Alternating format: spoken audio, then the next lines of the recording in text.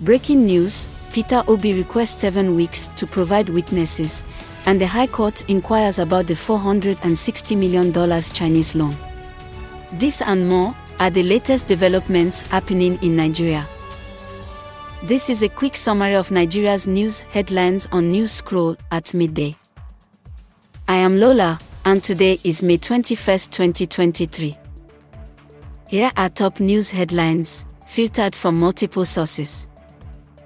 The federal government has removed the managing director of the Federal Airport Authority of Nigeria, Captain Rabiu Yadudu. Report by Punch newspaper.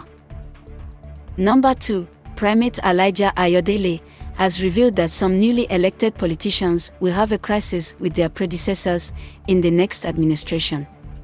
Report by LegitNG. Our final 3 headlines are as reported by channels ICIR and LegitNG.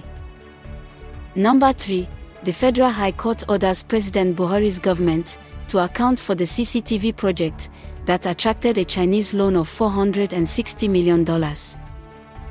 4. Ozokwo, Bakare, and others win big at the AMVCA 2023 event yesterday.